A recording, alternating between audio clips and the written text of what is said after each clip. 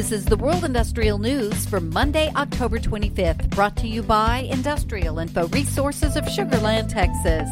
This newscast is sponsored by Sung Il Sim, producer of shop fabricated piping spool and induction bend with accumulated technical know-how for the last few decades. They've also produced and supplied nuclear, thermal, and on and offshore plants with high-quality piping.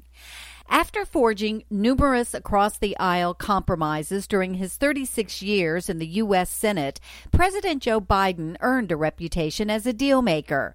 The president's negotiating skills are being put to the test following a decision last week by Senator Joe Manchin, chairman of the Senate Energy and Natural Resources Committee, to block the $150 billion Clean Energy Performance Program, the environmental centerpiece of the president's $3.5 trillion Build Back Better agenda.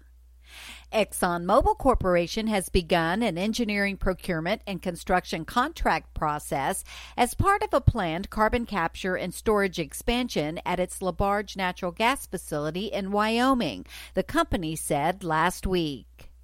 Liberty Steel UK looks set to receive a life-saving cash injection of about $68 million following the agreement of a financial restructuring plan between its parent company, GFG Alliance, and Credit Suisse Asset Management.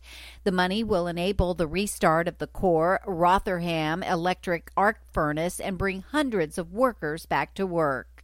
And China's crude oil output reached 16.61 million metric tons in September, a 3.2% increase from September of 2020 and a 5.7% increase over September 2019, according to China's National Bureau of Statistics.